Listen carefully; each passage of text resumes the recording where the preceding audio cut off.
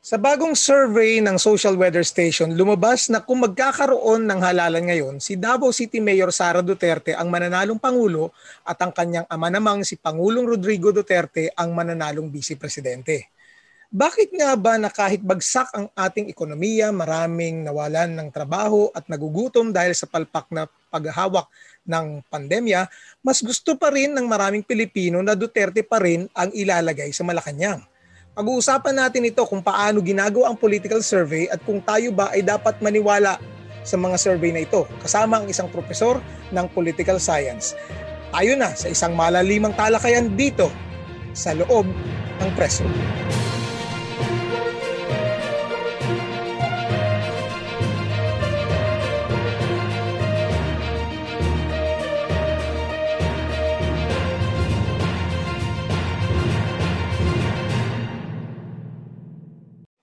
Hello mga kaibigan, maraming salamat po sa inyong pagsama sa amin dito sa loob ng Press Room. Ako po ang inyong host, si Romel Lopez, ang Regions Editor ng Press1.ph. Kasama ko po rito sa loob ng Press Room ang ating editor at large at kolumnistang si Manny Mogato. Hello Mogs! Good evening, Romel. At special ang ating pag-uusapan ngayon kasi usapang survey, malapit na ang halalan.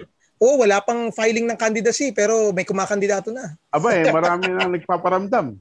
Marami nagpaparamdam. Nag-aaway-aaway na, no? Biyakan na. Nagkakasulian ba ng mga kandila? Malamang. O singilan na ng nakarang eleksyon, tinulungan kita, tapos ganito, ganyan. Alam mo, sa politika, walang permanent na allies at friends. Only permanent interests. Kaya mas magandang pag-usapan natin ito with a perspective ng isang political science professor. Pinalad po tayo ngayon na samahan dito sa loob ng press room ni Assistant Professor at Department of Political Science Chair ng University of Santo Tomas, Dr. Dennis Coronacion. Hello Doc and welcome sa press room. Magandang gabi ho sa inyo, Sir Romel and Sir Mogs.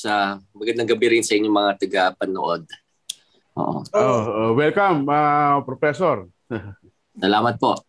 Naku Doc, ang dami na namang survey naglalabasan pero bago natin himayin yung resulta ng mga survey, no, at yung importansya nito, kung importante nga ba sa political discourse natin sa Pilipinas, pwede nyo bang bigyan ng idea ang mga tao? Paano nga ba ginagawa ang survey? Kasi maraming nagsasabi, may lumabas survey, hindi naman ako natanong eh. Usually ganyan reklamo ng mga tao. Alam mo, Romel, dati alam natin, Pulse Asia lang at SWS ang may survey. Oo. Ngayon, 2-5 na. Oo nga eh. Dumami na eh. Dumami na. So, paano ba yan, Doc? Paano ba natin maintindihan itong mga survey na ito? Gaano ba ginagawa? Tama ho kayo. Tuwing nalalapit ang eleksyon, biglang susulputan yung mga iba't ibang mga survey firms. Of course, meron na tayong, ever since, meron na tayong kilala na established ng mga survey firms. And then yung SWS and Pulse Asia. Ang survey po kasi isang quantitative method, data gathering method para na ginagamit ng mga social scientists para malaman ang opinion at mga pananaw ng mga ng publiko.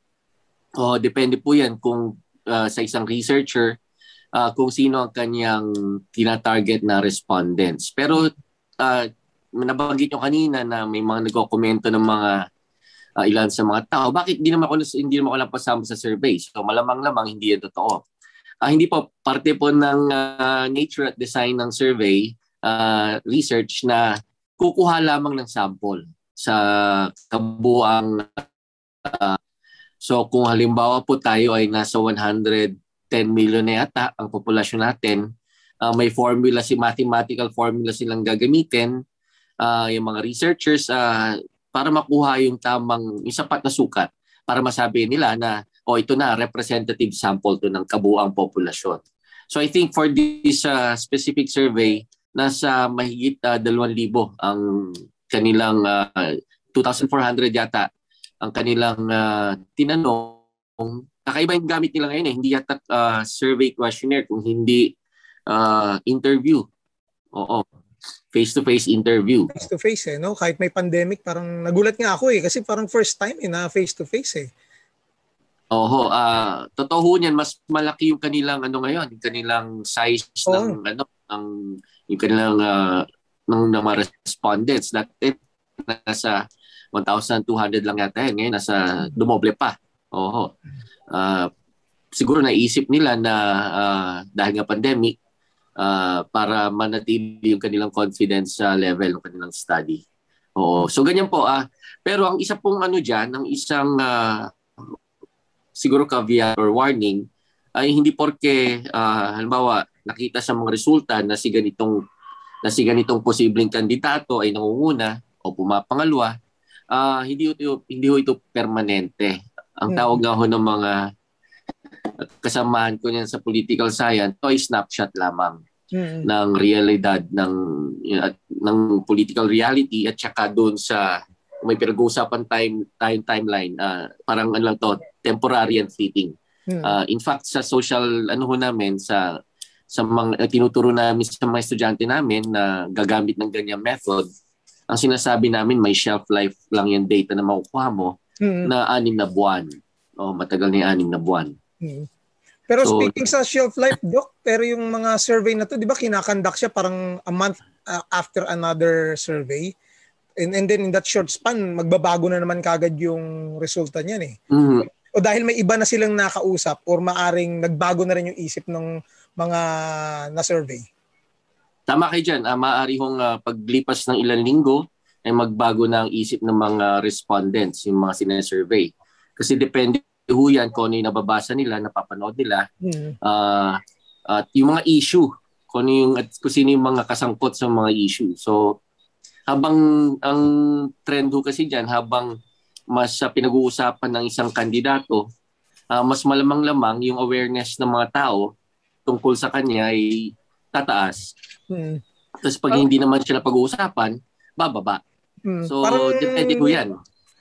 Maganda yung point na ni-raise mo, Doc, no? Kasi yung survey na ito parang ito yung paliwanag ng kampo ni Vice President Leni Robredo no? Kaya mababa siya sa survey.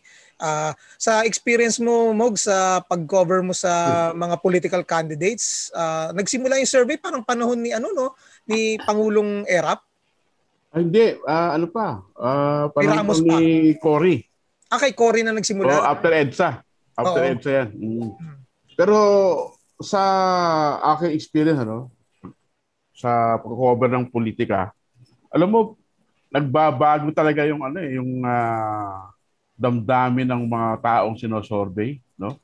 Ito na lang, nung September 2015, bago mag-file ng candidacy yung mga tatakbong pangulo. Aba, ang nanguna that time si Grace po. Tama. 28%, Sumunod si Binay, 26%. Tapos si Marojas, 24%. Si Pangulong Duterte, 11 lamang. Sobrang baba. Sobrang baba. Pagdating nung Marso ng 2016, nung kasagsagan na ng kampanya, si Grace pa rin ang nangunguna na may 24 at kasunod na si Jojo Binay na may 22 at si Marojas na may 20. Si Pangulong Duterte umaangat pa lang, Pero nung Mayo, 1 linggo bago eleksyon, si Pangulong Duterte meron ng 33%. Bumulusok bigla. At si Grace po ay bumagsak sa 22 at si Marojas ay 20. At ang nalaglag ay si Jojo Binay. Siguro, yun ang pinakamalaking bumagsak. Oo, siguro malaki yung epekto nung banat ng administrasyon nung panahon na yon sa korupsyon laban kay Vice President Binay. Kaya bumaba siya. Ngayon, ang nakita ko diyang trend, yung boboto sana kay kay Binay napunta kay Pangulong Duterte kaya umangat siya. Okay. At nung matapos sa eleksyon nga ng Mayo, yung result si Pangulong Duterte may 39%. Totoo yung reflection talaga ng survey. May 39%. Tapos hindi na sa Grace po. Si Marcos na may 23%. Medyo umangat pa si Marojas no? Oo, at si Grace po ang 20%. Nag-third place na lang si Grace po. Pansinin niyo yung pagbabago. Halos isang linggo lang yan nung eleksyon at after, no? Si Grace po ay may 24 at si Marojas ay may 20. Aba, nung matapos sa eleksyon, si Marojas sa 23 at si Grace po ang 20.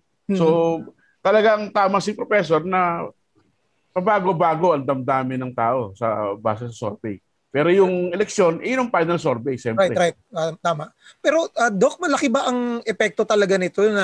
Kasi alam natin yung nangyari nung 2015, no? Ang tindi ng gera sa media at social media rin. Kasi first time na nagamit ang social media para maipakalat yung kampanya ng mga kandidato. Pero sa tingin nyo, ano yung paliwanag dito na in a very, parang ganun kabilis, nagbago yung isip ng mga tao kung sino pipiliin nilang presidente? Parang kung nung early, mga around September, October, sure sila na si Grace po iboboto nila. Paano biglang in a few weeks or months, nagbagong isip nila at pinili nila kagad yung kulelat? Is it because yung probinsyano na hindi pinapansin piliin natin or dahil malaki ang epekto ng mga propaganda na ginamit laban sa mga magkakatunggaling mga kandidato? I think may malaki yung kinalaman ng mga pinagagagawa ng mga kandidato kasi yung survey naman, ito na yung impact ng mga ginagawa ng mga kandidato. So I think nung mga around that time, parang nag-uumpisa ng lumamang si Duterte. Ang lumalabas noon is that yung kanyang, parang nag-umpisa ng movement yung kanyang kampanya. Tapos nag-gain na ng traction, then slowly lumalabas na yung mga numbers as a result of yung kanilang effort ng campaign team ni Duterte. And then with regard to the issues naman, below the radar kasi parang out of the radar si Duterte noon 2016. So tapos hindi siya kasama doon sa mga binabatuhan ng mga issues. Walang issues na pwedeng ibato sa kanya noon Oo, so nagulat na lang ang lahat nang biglang parang nagkaroon ng bunga o resulta yung kanyang tahimik na pagkilos, na pagtatrabaho. So, ganun somehow reflection siya ng reality. Malaking porsyento doon. Although may margin of error naman kasi pag titingnan naman sa mga resulta, lalo na sa mga senatoriables, pagdating ng paglabas ng resulta ng halalan, may mga nalalaglag rin naman napasok doon sa survey. So malaki na yung percentage na tama siya, reflection siya ng realidad.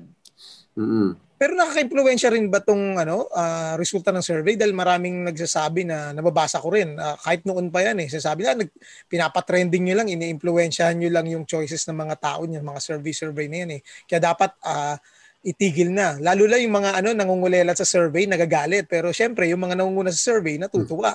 Kaya gusto nila ilabas yung resulta ng survey. Di ba, Mogs? Si Senator Dick Gordon, nag-file ng complaint sa Pulse Asia at sa SWS. Para tigilan na raw yung survey na yan, malapit sa eleksyon. Prof, sa tingin nyo ba nakaka-apekto talaga yan? Nakaka-trend? Ika nga? Kasi mga tao hindi na buo yung isip, sige, boto ko na lang yung winnable. Diba? Yan ang parating yung sinasabi. Tama kayo dyan. Kasi bukod doon sa mga decided, mayroon rin namang mga botante na gusto nila na hindi masayang yung kanilang boto. Gusto nila sa sure winner. So bigla silang lilipat sa mga kandidato ng mga nangunguna. Ganun ang nangyayari. So kaya minsan hindi natin masisi yung mga kandidato na kulelat na mag-file sa court ng TRO para ipatigil lalo na doon sa mga pagmalapit ng eleksyon. Kasi meron parang na-influence na yung pagpili ng mga botante. Yung na bandwagon effect. Malakas din ba yan talaga, Doc, sa atin dito sa Pilipinas, yung bandwagoning? Nangyayari yan. Lalo pat yung mga hindi naman mga diehard yung mga botante na hindi naman diehard supporters ng mga kandidato, parang ayaw nilang sumugal doon sa isang kandidato na matatalo. So boboto na lang sila doon sa siguradong panalo. Pero Romel, balikan natin yung 2016 election. Sige mo. Parang lumalabas tong 2016 election, yung talagang supporter ni Grace Poe at ni Mar Rojas hindi umalis. Kasi nandun sa range yung 20, 22, 23, 24, nandun lang yung range nila. So hindi umangat, hindi bumaba. Although bumaba ng konti, bahagya si Grace Poe, no? Pero talagang ang talagang tinamaan talaga doon. Noong election na yun, si Binay. Kasi so yung loss ni Binay naging gain ni Duterte. Napunta kay Duterte. Yun siguro ang nagpanalo sa kanya. Kasi si Duterte, nanalo sa Bulacan, sa Metro Manila, sa Cavite, sa Batangas, sa Laguna, Mindanao. sa Rizal. Kanya na yung Mindanao eh. Pero yung Metro Manila, itong Region 2 and Region 4, malakas ang hatak niya sa NCR. doon siya nanalo. Kaya talagang nakuha niya yung presidency. No? Kasi I think sinasabi ng mga analyst natin na yung votes from Pangasinan down to Lucena, umaabot sa mga 40 to 45% ng ating boto, no? Sa Mindanao, mga halos 30% lang, no? So talagang malaking bagay na nakuha ni Pangulong Duterte itong heartland, itong Metro Manila at Region 3 and 4. May gusto sana itanong kay Professor kung nakita ba niya sa darating na halalan next year kung ganun pa rin ang trend, makakuha ba ni Sara, no? Yung Central Luzon, Manila at Metro Manila at itong Southern Tagalog, itong Calabarzon, no? Kasi diyan nanalo si Pangulong Duterte, kaya manalo din kaya si Sara next year. Prof.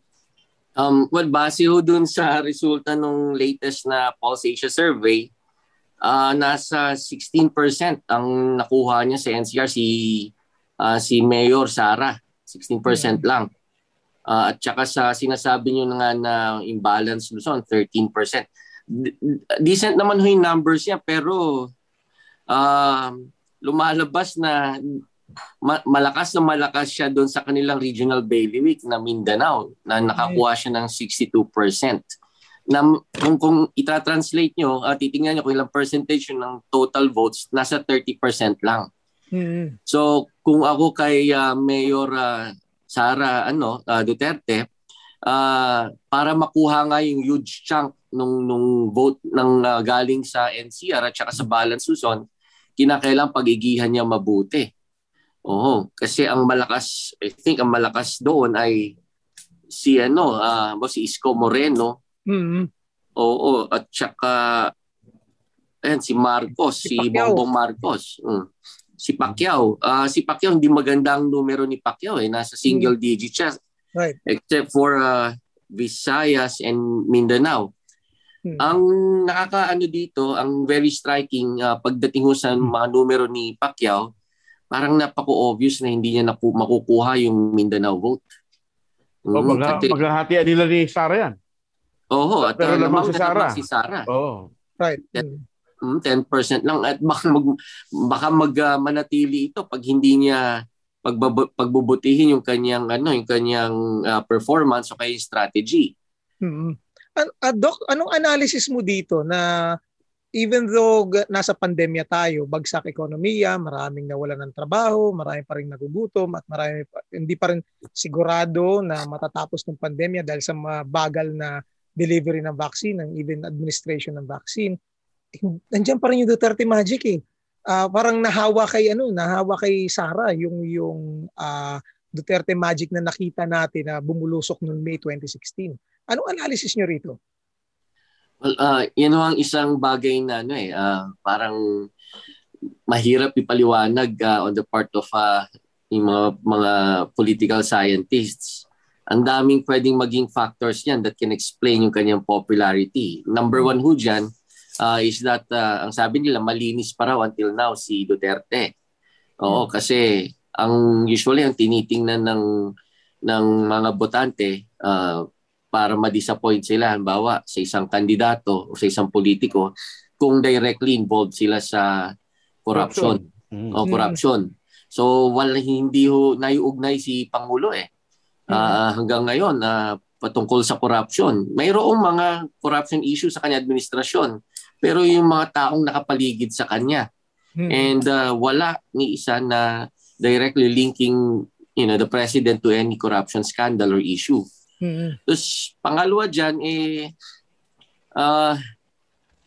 siguro yung may kinalaman doon sa tinatawag natin na personality-oriented na politika sa bansa natin na hindi masyadong tinitingnan ng mga tao yung record, track record, performance. Kung di doon sila sa mga sa apelyido na lang. Apelyido, branding, image. Yung quick recall. Yung name recall. Ay alagang-alaga kasi ng may mga lumalabas na mga pag-aaral na yung public image ng ating Pangulo ay naalagaan ng gusto ng mga troll army daw. Troll army at saka mga ano pa ba yan, basta yung mga may mga in-employ daw sila upang ito yung mga contractual. Sa PCO, ang dami, no? Ayun, nabangan natin yung usapan na yun dahil imbestigahan ng Senado. Pero balikan ko lang konti, Doc, yung point mo about dun sa corruption issue nung nakaraang halalan na hindi na ikabit kay katulad ngayon walang naikakabit na corruption issue kay Pangulong Duterte pero yung mga nakapaligid lang sa kanya. Pero noong 2016, di ba Mags, ganun din ang nangyari? Wala naman directly na iturong corruption issue kay Noynoy Aquino pero grabe ang tama kay Mar Rojas nung mga propaganda attacks against him. Tama yun, no? Tama analysis mo dyan, Mogs? Tama yun, no? Hindi naman si Pinoy hanggang bumaba siya mataas ang kanyang rating, no? Halos 50% yung rating niya. Kaya lang kasi si Mar tinamaan kasi yung mga hawak ng departamento nung panahon na yon. Nakailang ikot na siya, no? Siya yung sisi sa Yolanda, maalala mo. Siya yung sinisisi sa tren. Sa LRT, MRT. Tama. Sa traffic. Pati sa pagkamatay ng mga pulis sa Mama Sapano. Sa SAF. Sa SAF. So, yun ang tumama kay Mar na hindi niya na-handle maigi. No? At talagang tinamaan sa korupsyon, si Binay. Direkta talaga. Ang daming kaso, di ba? Si Grace po, ang binato lang nila Grace po, hindi rin Pilipino. Birth certificate lang hindi nga halos kumagat, di ba? Kasi halos yung pa yung support level niya So talagang yung yung inefficiency nung panahon ni Pangulong Aquino, yun ang tumama kay Mar Rojas. Kay Mar. Doc, tumatango ka kanina. Agree ka rin sa na-raise ni Yes, may dagdag ko lang sa sinabi ni Sir Mogs, yung inefficiency na tumama kay Mar Rojas. May dagdag ko lang doon yung bang image ng dating Pangulo na siya ay indecisive.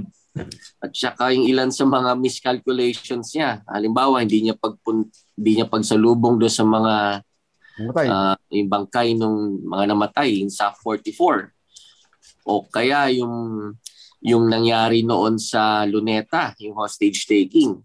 So nung naipon-ipon yon, parang nawala ng endgame yung Pinoy administration. Tumama ngayon dun sa anointed one ni Pinoy. At the same time, sabi nga ni Sir Mogs, may mga sarili rin ng mga ginawang mga mali si Mar Rojas. So, kung kayo ang tatanungin, Doc, kapag meron kang nakausap na isang botante at naghahanap-hanap pa ng pipiliin niya, magandang guide ba ang isang survey para sa kung ano yung magiging desisyon ko sa susunod na halalan? Actually, hindi dapat. Kung sa parte ng mga botante, ang survey ay impormasyon lang kung ano nalagay ng kandidatong kanya na pipisil. Kung meron mang guide na dapat gawin dapat i-adapt ang mga botante, yun na yung kanilang mga base sa kanilang mga criteria. Halimbawa, marangal ba ang isang kandidato? May involved ba to sa corruption? Bawat botante po ay may mga kanya-kanyang mga set of criteria upang tingnan kung papasa doon yung mga kandidatong ano. Now on the part naman of the candidates, importante itong ganitong survey kasi lalo pat may deadline sila yung mga sinasabing tatakbo. I think the deadline is in October. So dito nila base sa mga survey results na to, makakapag-decide sila kung dapat ba sila magpatuloy sa pagtakbo o umatras o kaya tumakbo sa ibang posisyon. Oo. Importante ho yan para ba may idea ka kung mananalo ka ba o hindi. Bilang pangwakas natin, Manny and Doc Dennis, pag-usapan natin ang importansya ng mass media at social media pagdating dito sa darating na halalan. Gaano ka-importante ito? Lalo na nalimitahan na, kumaunti yung access to information natin because of the closure ng ABS-CBN. So there are areas in the country na hindi na kailangan pagdebatihan yun. Lalo na sa Catanduanes, wala talagang access to mass media. So ang tanging source of information nila is social media na alam naman natin na flooded na with disinformation. So how crucial are these two media, ang social media and mass media, pagdating sa pag-shape ng ating perception na natatranslate doon sa ating pagboto. Unahin kita, Mogs. Alam mo, malaking bagay itong social media sa darating na halalan. Ano? Kasi nga, sabi ng Comelec, no touch. Walang handshaking, tsaka walang kissing babies. Ano? So, talagang ang tao ay depende sa social media. At alam mo na sa Pilipinas, number 1 na social media natin, Facebook. No?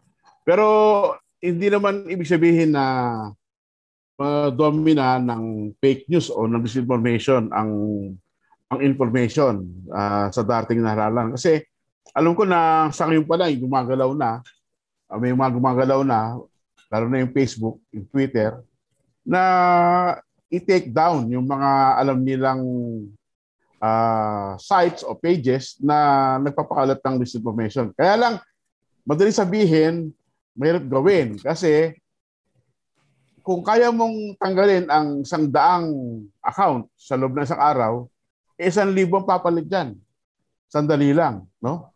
So it's a big challenge. At yung namang ating legacy media, yung traditional media natin, yung dyaryo, TV at radyo, nahihirapan din kasi tinitira ng mga social media influencer ng administrasyon ng kredibilidad ng ating media. Kaya yung tao, imbis na yun ang paniwalaan, yun ang trusted na source dapat ng informasyon, humihiwalay na, no? Tignan mo yung survey na ginawa nung kila Yvonne, no? Oo, yung last episode natin. Reuters Institute, no? Makikita mo rito na ang media na may pinakamalaking reach, no, nationwide yung ABS-CBN. No? Pero pagdating sa trust level, ang baba-baba no, ng ABS-CBN. Yun siguro epekto ng paninira ni Pangulong Duterte sa ABS-CBN. No? Kaya yung mga tao, yung mga supporter niya, hindi naniniwala. Ang pinaniwalaan nila yung social media, yung Facebook, na yung algorithm, kung ano yung binabasa nila, yun ang lalabas sa pages nila, no? Oo nga, tataka nga ako kasi kung hindi sila naniwala sa ABS-CBN, bakit walang net gain sa PTV? Diba? So malaking challenge to para sa ating mga journalists, no, Romel, na kailangan nating maging totoo, paglaban yung katotohanan at trabaho lang. Huwag tayong panghinaan ng loob, no? Gawin lang natin yung dapat nating gawin. Doc? Well, tama ho. Siguro susugan ko lang yung sinabi ni Sir Mogs, ano? Even though mas matagal na yung mass media kaysa sa social media, parang ang lumalabas sa panahon ngayon, mas maimpluwensya ang social media. Oo. Ang mas pinaniniwalaan ng mga tao ay yung social media kaysa sa mga reliable information na nilalabas ng mass media. And kung itutuloy ng COMELEC yung ang plano nito na i-regulate o i-restrict yung pangpanya, bawal ang handshake, bawal ang physical contact, I think para baka maging game changer itong pag-rely natin sa social media sa darating na 2022 election. So ang problema nga niyan is that hindi naman yan regulated. Mahirap siyang i-regulate, and yung effort rin naman ng Facebook na i-police yung sarili nito, yung mga social media users, hindi rin naman nagkakaroon ng masyadong impact. Oo, para sana magkaroon na ng objective and transparent information, hindi yung disinformation ang nangyayari sa mga social media. So tapos bukod pa doon, may makatanungan din, kung magre-rely tayo masyado sa social media, ilan bang percentage ng mga Filipino voters ang may access sa internet? Right. Ilan percentage din ba sa may mga access sa internet, ilan naman percentage doon ang gumagamit ng social media? Tama. So I think in that case, marami madedeprive ng information essential for them to decide which candidate who among the candidates they would like to vote. O malaking bagay ho yun. So, pero noon pa man, nung nakarang election, nakikita na natin yung trend ba na slowly, lalong lumalakas yung impluwensya ng social media.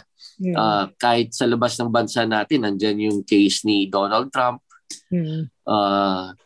So, I think siguro on the part of COMELEC, maghanda na rin ito kung sakaling